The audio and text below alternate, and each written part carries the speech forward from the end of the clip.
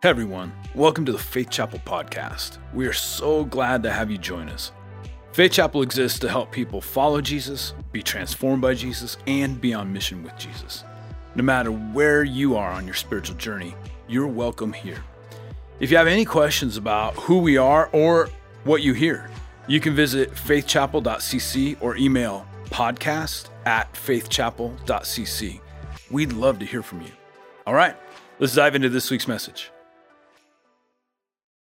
Well, hello, everybody. It's so good to see you. Thanks for being here. Thanks for tuning in, all of you who are joining us online. I'm excited. You guys got a little rowdy during worship. I like that. You know, one of my favorite things, Brooklyn, who is standing right here, the young lady, she's a junior in high school. Man, she's just like, I love her passion. Hey, before we jump into studying the scripture, I want to say thanks for last weekend. It was Easter, and it was just so much fun. We saw 67 people baptized, 89 people made a commitment to follow Jesus, and we got to celebrate Easter with more than 10,000 people. Isn't that really, that is so amazing, right? I think at least 10,000 people figured out there's more to Easter than the marshmallow chickens, right? There's something behind it, so I love celebrating that. Thanks for inviting people and just greeting people, all that, fantastic. So we're in the series, we're calling it Threads. We're taking a whole year to just try to grasp the big picture of the Bible. And it's amazing the continuity of a book that is written over centuries by multiple authors in numerous cultures. There's these big themes, the meta-narratives of the scripture that help us grasp what it's all about. Now, here's what's going to happen this weekend. We're going to talk about something that doesn't seem to carry that continuity. In fact, we'll find that there seems to be an abrupt difference between what the Old Testament, the books written before Jesus, and the New Testament teach on war and violence. They're like radically different. And this is a reality. So over the last, or maybe starting about 20 years ago, I bet that nearly every week of my life, I have a conversation with someone who's exploring the Bible, considering becoming a follower of Jesus, and one of their major hangups, this has come like to the top 3 major hangups, is the violence and apparent genocide that you find in the Old Testament. It is really challenging and really disturbing. And so we're going to talk about war. And please know, this is just cursory. We're going to cover a ton of territory. And I would invite you to think deeply, read the scriptures deeply in response to this, because we can't cover it all. But let's go ahead and jump in. Let's talk about this ongoing threat of war. We're going to look at the Old Testament. We're going to look at some teachings of Jesus, and then what Paul says about a war as well. Ready? Jump in. And number 1, we're going to talk about this, the ugliness of war. The ugliness of war. If you look at human history, it is bathed in blood. And some people would say, hey, we are advancing and maturing as human beings. But I just want you to look over the past 100 years of human history. We have had 2 world wars. It has been the bloodiest, most atrocious time on this planet. We definitely have incredible struggles, the pain. We have things happening on the globe right now that are just painful and baffling. And what is happening and why can't we get along? Well, when it comes to the ugliness of war, especially in this context in the Bible, is called the conquest of Canaan. Okay, even the word conquest, well, that sounds pretty serious, right? The conquest of Canaan. And there is a great deal of violence as the people of Israel, the Hebrew people, they've left 400 years of slavery in Egypt, and they have been given this promise that on the other side of the Jordan River, there is a promised land for them. And they spent 40 years wandering because they weren't prepared. They were too much like Egyptians. And in 40 years, they've learned to trust God. And when they cross the Jordan River, they come face to face with a group of people known as the Canaanites. So here's the bummer about the promised land. They've been anticipating, hoping to have their own homeland. After we're about 480 years now of being homeless or slaves. And when they get to the promised land, it's filled with a specific people group. And it's a very unique people group that we're going to explore. So as they come to Canaan, this atrocious war begins, and you will read multiple times, like dozens, where God gives instructions to the people. It begins with Jericho, the first Canaanite city that they engage with. It is a really different type of war. Like, you're not going to win these battles with the Canaanites via your military brilliance, but you're going to march around Jericho and you're going to like put your priests in front and you're going to shout praise to God and the walls fall down like God's fighting for you. But you read this. This is what God says. I want you to put everybody to the sword who lives in Jericho. All the Canaanites. And we read that and we're like, well, what about the nice people? Like, everybody. And then that would happen time and time again. God uses phrases like this. I want you to utterly destroy them. I want you to wipe them from the earth. We read that and we're like, what is going on? Well, war is difficult. War is painful. In fact, this will probably never happen again, but we're going to read a quote from Richard Dawkins, who's one of the leading atheists. He's written extensively about his atheism. And one of his major hangups to this book is the conquest of Canaan. This is what he says, and see if this would resonate with any of you. He says this: the God of the Old Testament is arguably the most unpleasant character in all fiction. Kind of see where he's coming from all fiction. Jealous and proud of it.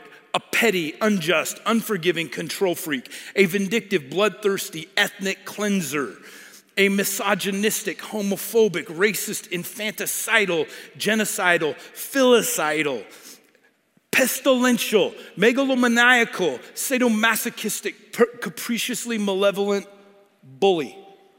You have any question where he stands, right? A couple of those words I had to look up, right, and practice before I read them out loud. So as Richard Dawkins engages the God of the Old Testament, particularly in the book of Joshua, he comes across with this understanding, like, what kind of God is this? And let's just be really honest. Many of us read it and there's certain things in the Bible where we're like, I don't know, but I'm just gonna kind of put it to the side. Others of you, I'm speaking to people who are spiritually unresolved and you're beginning your journey. You read that and you're like, what do I do with this? Where do I go with this? Because there seems to be so much dissonance between the conquest of Canaan and the words that the New Testament speaks about war and violence. Here's a couple things that I think can help us. I can't solve this completely. I think this is a very difficult subject. But I think it's imperative for us to understand the context of what is happening when the people are entering into the land of Canaan. It is occupied by this group of people known as the Canaanites. And there are a minimum of 16 different tribal groups within the Canaanites. And I think you can make a really solid argument that the Canaanite culture was one of the bloodiest, most violent, and most repressive cultures that we have ever seen on planet Earth. In fact, God speaks to Moses and he says this: the Canaanite culture hasn't fully made it to the dismal point of their sin. It'll take 4 more generations. I'd like to say this. I'd like to say that part of what we read in the Old Testament, particularly in the conquest of Canaan, is God's justice rather than genocide. And let me just look at 2 scriptures. We're going to look at one from Leviticus and one from Deuteronomy that tell us just a hint of what is happening in the Canaanite culture and why God said this has to end. This has to end. The first passage of scripture is from Leviticus chapter 18. The Lord said to Moses, "Speak to the Israelites and say to them, I am the Lord your God. You must not do as they do in Egypt, where you used to live, and you must not do as they do in the land of Canaan, where I am bringing you. Do not follow their practices." And then the rest of Leviticus 18 is all about human sexuality. And like everything that you can imagine that people go to jail for today is listed. He says, this is what is happening in Canaan. And you've got sexual slavery. You've got incest, bestiality, all these things that we don't like to talk about. He says, the land that you're going to is filled with a sexual ethic that is degrading and reprehensible, and it is something that cannot exist. It cannot exist. Then let's move to our next passage of scripture, and there's many that would say the similar thing, but this is from Deuteronomy 12. And after they have been destroyed, speaking of the Canaanites, before you, be careful not to be ensnared by inquiring about their gods, saying, how do these nations serve their gods? We will do the same. Let's pause there for just a moment. Theologically, we call this syncretism, okay, where you have a group of people who have a God that they worship, their own ethic, and they come into contact with another group of people who have another God and another ethic. And what happens is you can adopt the other group's ethics and even their worship practices. And God is saying this, the land that is promised to you, unfortunately, is filled with a people group who is incredibly violent. And this can't be a part of this new nation that I am creating. God's saying, well, there's a new way to be human. We're going to establish that in the land of Israel. And you cannot adopt their practices. You must not worship the Lord your God in their way, because in worshiping their gods, they do all kinds of detestable things the Lord, notice that word, hates. And he's just going to mention one of them. They even burn their sons and daughters in the fire as sacrifices to their gods. So of these 16 tribal groups that make up the Canaanite nation, it was common practice for them to observe human sacrifice. And they did not sacrifice their enemies. One of their gods was represented by an enormous statue who holds a bronze bowl in his hands. This is disturbing, but we have to understand what was happening. The Canaanites would build a tremendous bonfire underneath the bronze bowl. And in particular, they would throw in their firstborn sons to be burned alive to appease the Canaanite gods.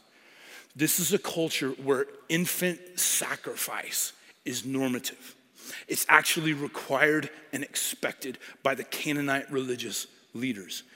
And when we see the people of Israel coming in, God is saying this. This is the type of culture, the type of oppression, the type of murder that cannot exist. He's been patient. He's given them 4 generations. And he says, when we come in, we need to break this. Now, one of the challenging things about all these passages is there's a Hebrew word that is used, abab, and we translate it destroy, overthrow. In its classic meaning, it means this, to break the power of. And what God is saying is we need to break the power of this type of culture. This is no way for people to live. This is violent. People need to be protected. And God uses the people of Israel as his form of justice to move into the land and cease the violence. And he says that cannot be a part of this future. Now, there's another thing at work, and please be patient with me. When I say this, please understand, like I have deep reverence for the scriptures. There also seems to be a form of hyperbole happening. Because on multiple occasions, let me give you an example. God will say, I want you to destroy people completely. You can find about 12 of these. Joshua 10, I want you to make sure there's no survivors in a certain city. Joshua 15, the city where there were supposed to be no survivors, he goes, now drive out all the inhabitants. Multiple places he says, I want you to wipe them out. And then a couple chapters later he says, and make sure you don't marry their daughters. So it's not complete genocide. It's this abab word where he's saying, I need to break the power of this culture, right? Don't do that. So this wipe out, decimate, it's in some ways it's hyperbole. So let me give you an example. In the United States of America, I've coached a lot of kids' sports teams. You can come home from a game and grandma asked, how did the game go? And here's the responses. Think about it. We slaughtered them. We murdered them. We wiped the field with them. And grandma's not like, oh, genocide on the soccer field, right? She knows this. She knows that you're saying we utterly destroyed the other team and we were triumphant, right? There wasn't actually. Now, it is violent, undeniably.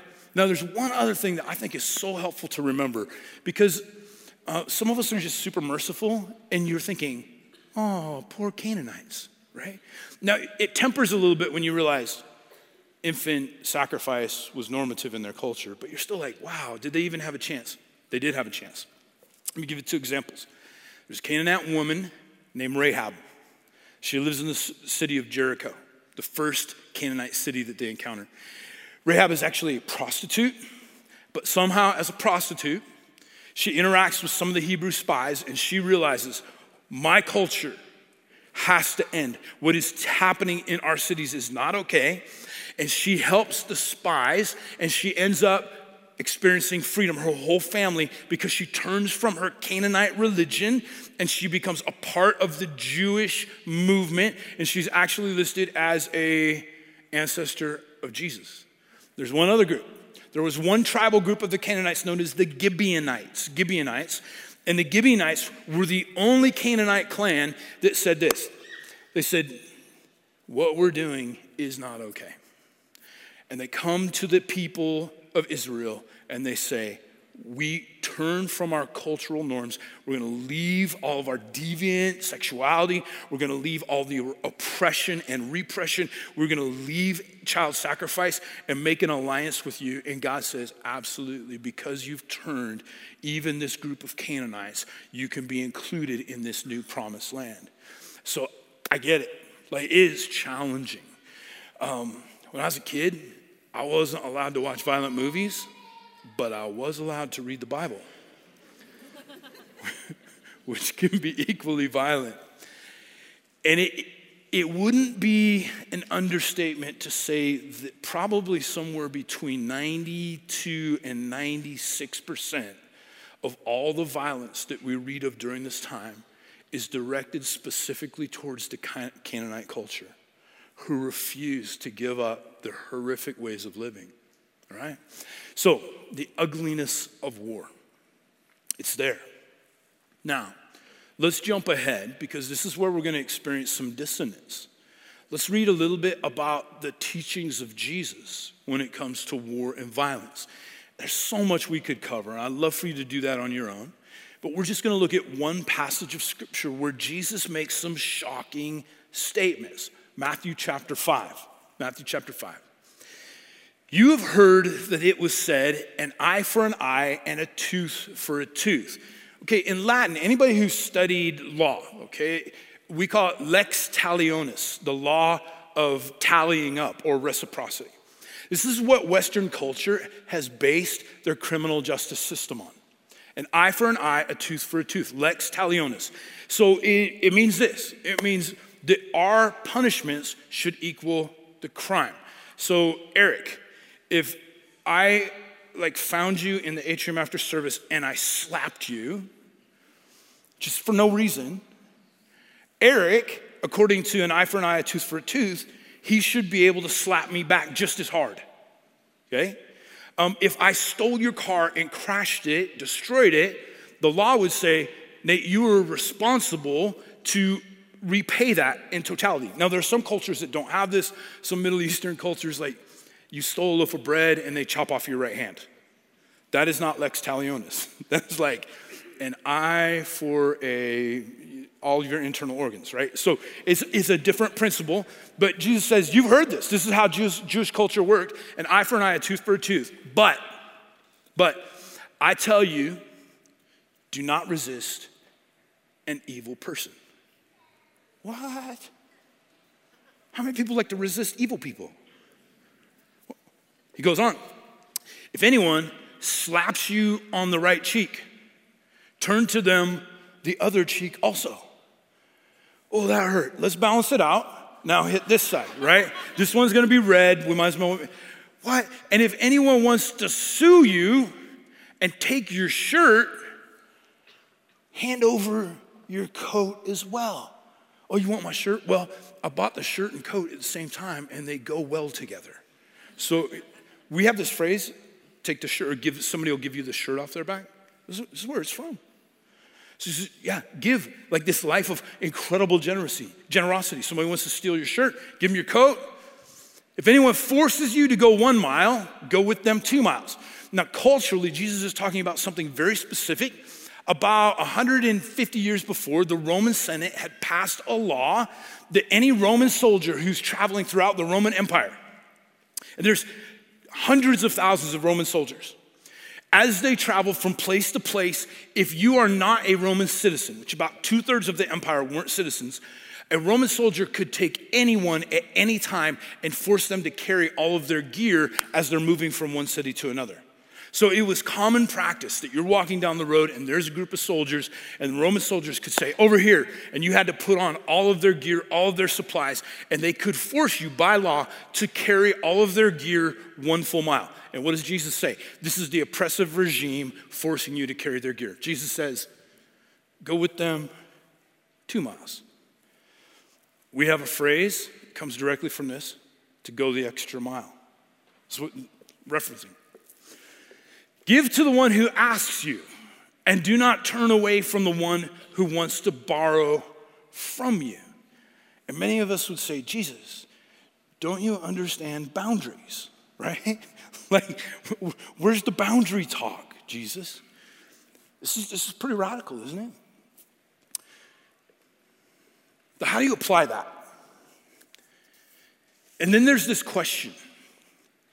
Is that to be applied simply to an individual life, or is that to be applied to a state level? So is this just for me and my interactions with human beings, or do we apply this at a much grander level? And the church has been all over the map on this, There are many people who earnestly read the text that we just read and others, and they, as a church movement, this would be Adventists, Brethren churches, Disciples of Christ, Quaker or Friends churches, and they are officially, theologically, conscientious objectors. And this came to the forefront, especially during World War I and II, where there were people who were reading the teachings of Jesus, and they realized Jesus is asking something radical of me, and they said, this applies not just to individual interactions, but this applies to the state. And so they're conscientious objectors. It's a big question, right?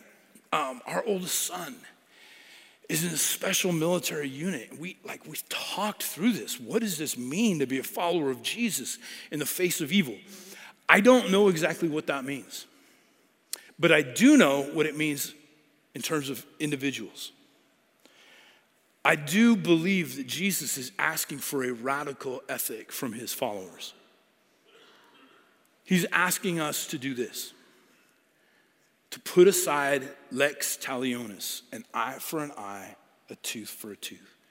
Because this is how human interactions happen. In a marriage, someone says something that is painful to their partner. And what does your instinct tell you to do? Eye for eye, tooth for tooth. I now will say something that will hurt you at least as much as you just hurt me. This is neighborhood squabbles. This is business dealings. This is family issues where we operate. Here's what your instincts tell you to do. If someone hurts you, you hurt them back and get even. And Jesus says, I am creating a new people group. And I am asking you to not be run by your instincts and the cultural norms. I am asking you to not require an eye for an eye or a tooth for a tooth, but I am asking you to challenge these things, these norms, and to say, I forgive. I choose not to be offended. I lay down my rights to revenge. And when this works its way into a disciple's life, this is how marriages can make it. This is how families stay together. This is how you can be in harmony with your neighborhood. Is Jesus is saying this, if we keep doing what we've always done, the war, the violence, the revenge, the friction, it will never end. It's when the people of Jesus get to the point where they go, that hurt,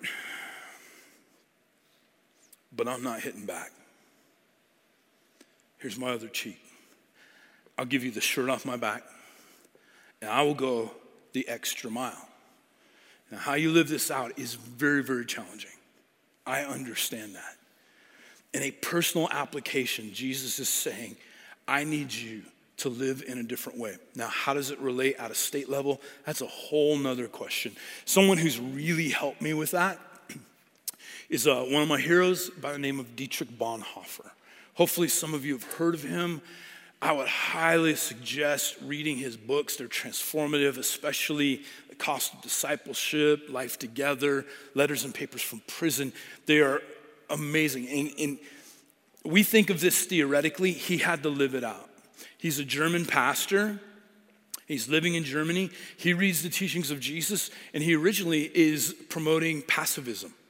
He reads that and he goes like, no, like we can't get engaged. He watches the Nazi party begin to gain influence and grow in power, and he's starting to wonder, like, what do I do with the teachings of Jesus? He understood at a personal level, but what do I do at a state level?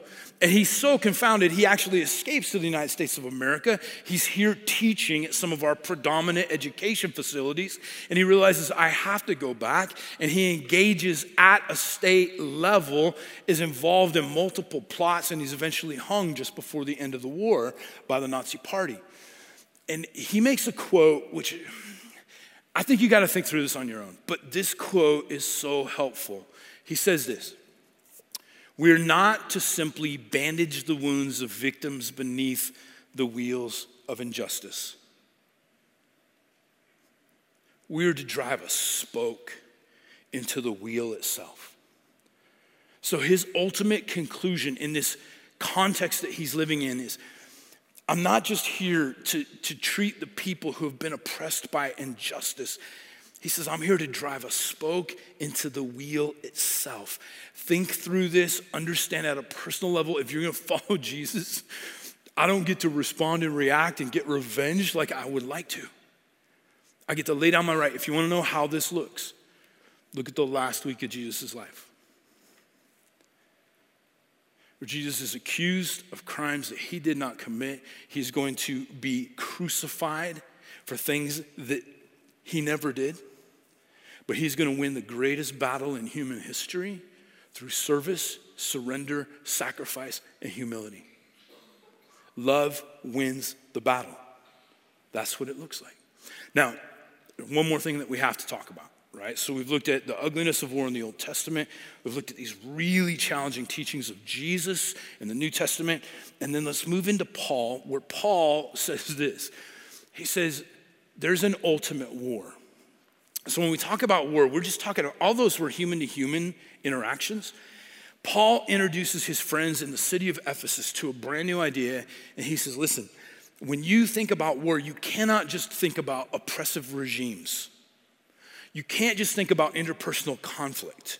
He says, I need you to think about something else. So Ephesus is part of the Roman Empire. There's a church there. In Ephesus, by the way, there's somewhere between 10 and 20,000 Roman soldiers stationed there all the time. It's one of the biggest cities in the world at the time. And Paul writes to his friends in Ephesus, and he says this about a different type of war, the ultimate war. Finally, be strong in the Lord and in his mighty power. Put on the full armor of God. And they would immediately visualize what? A Roman soldier.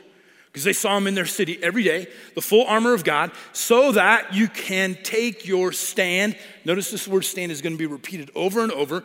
Take your stand against not your neighbor's attitudes. Against what? He says there's a bigger enemy. The devil's schemes, his trickery.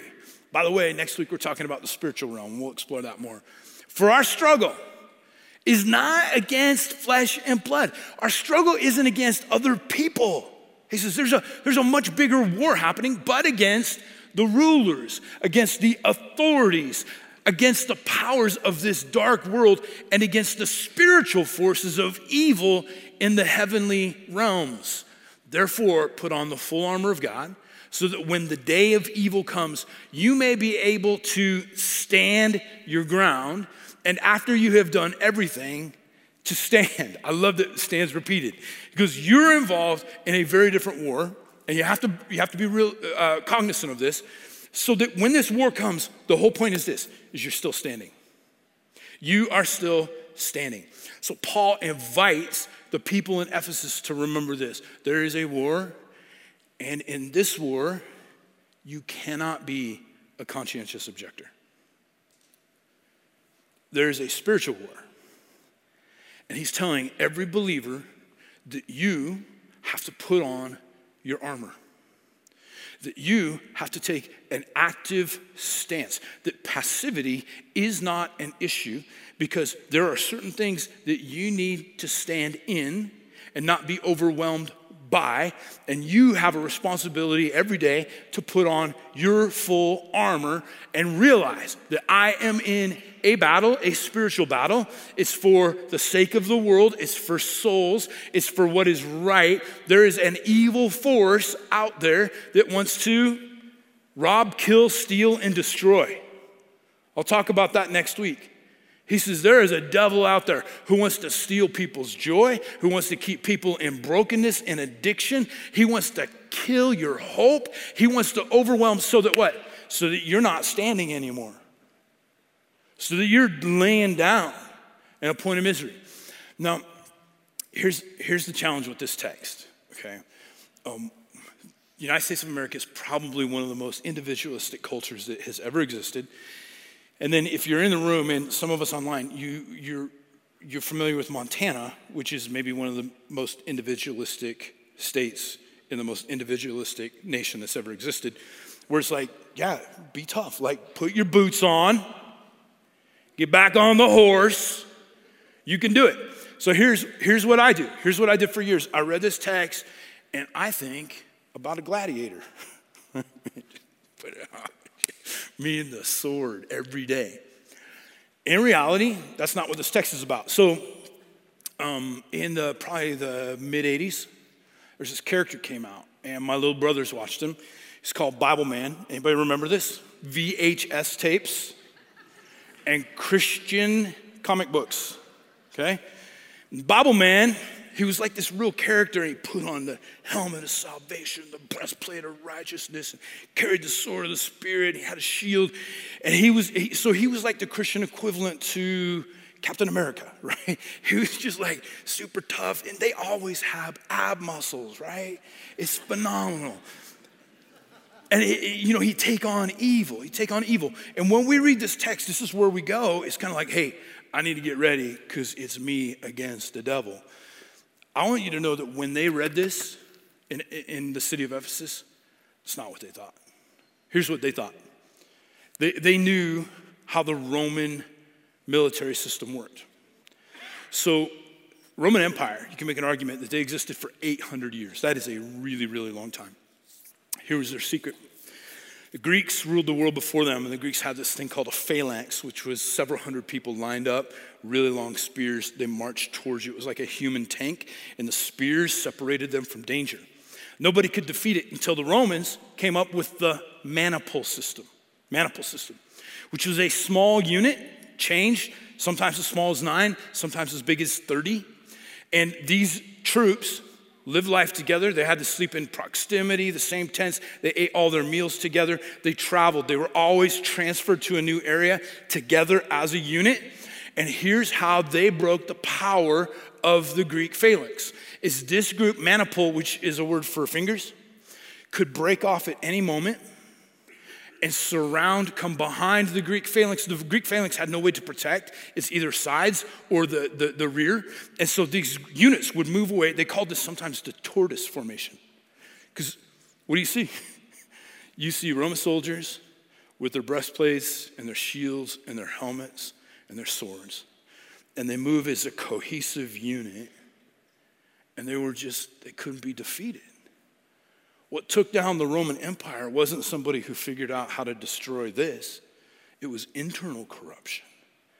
And when Paul is writing to his friends in Ephesus, he's saying, I need you as a body of believers. I need you as a small group. I need you as a family, as a community of friends to put on your armor every day because there is still a war to be waged. It's an unseen war. It's a war that you cannot be passive about because there is an enemy out there who's still trying to do what? He's trying to kill and rob and steal and destroy. And he says every day you've got to realize that you're in a spiritual battle, that there are dark forces that want to overtake this world. You need to put on your gear, and then what do? You stand right next to the people that you live life with. And you protect and you move towards the Canaanites in the land, the forces that say life is not valuable. You move towards the forces that say sexual oppression is okay. You move towards hunger, you move towards emptiness, and you say there is a battle to be won, and my enemy is not that person. My enemy is the mentality, the reality, the devil himself, who stands behind regimes and systems and cultural ethics that degrade and dehumanize human beings. And he calls the church not to fill every vacant system of government, but to be on a war, spiritual war against everything that is broken in this world. That, ladies and gentlemen, is the ultimate war. So we've covered ugliness of war in the Old Testament, the radical teachings of Jesus regarding nonviolence, personal forgiveness, non-retaliation. And this picture that we can't escape, that there is a spiritual war that is happening, and you and I need to play a part. I cannot be a conscientious objector when it comes to that war. That I am engaged. My general is Jesus, and I'm fighting for what he values. We hope that this helps you take your next step on your spiritual journey. If you'd like to get involved with the work and ministry of Faith Chapel, visit faithchapel.cc and click on Next Steps. If you'd like to speak to a pastor or connect with us in any way, email connect@faithchapel.cc. We look forward to connecting with you soon.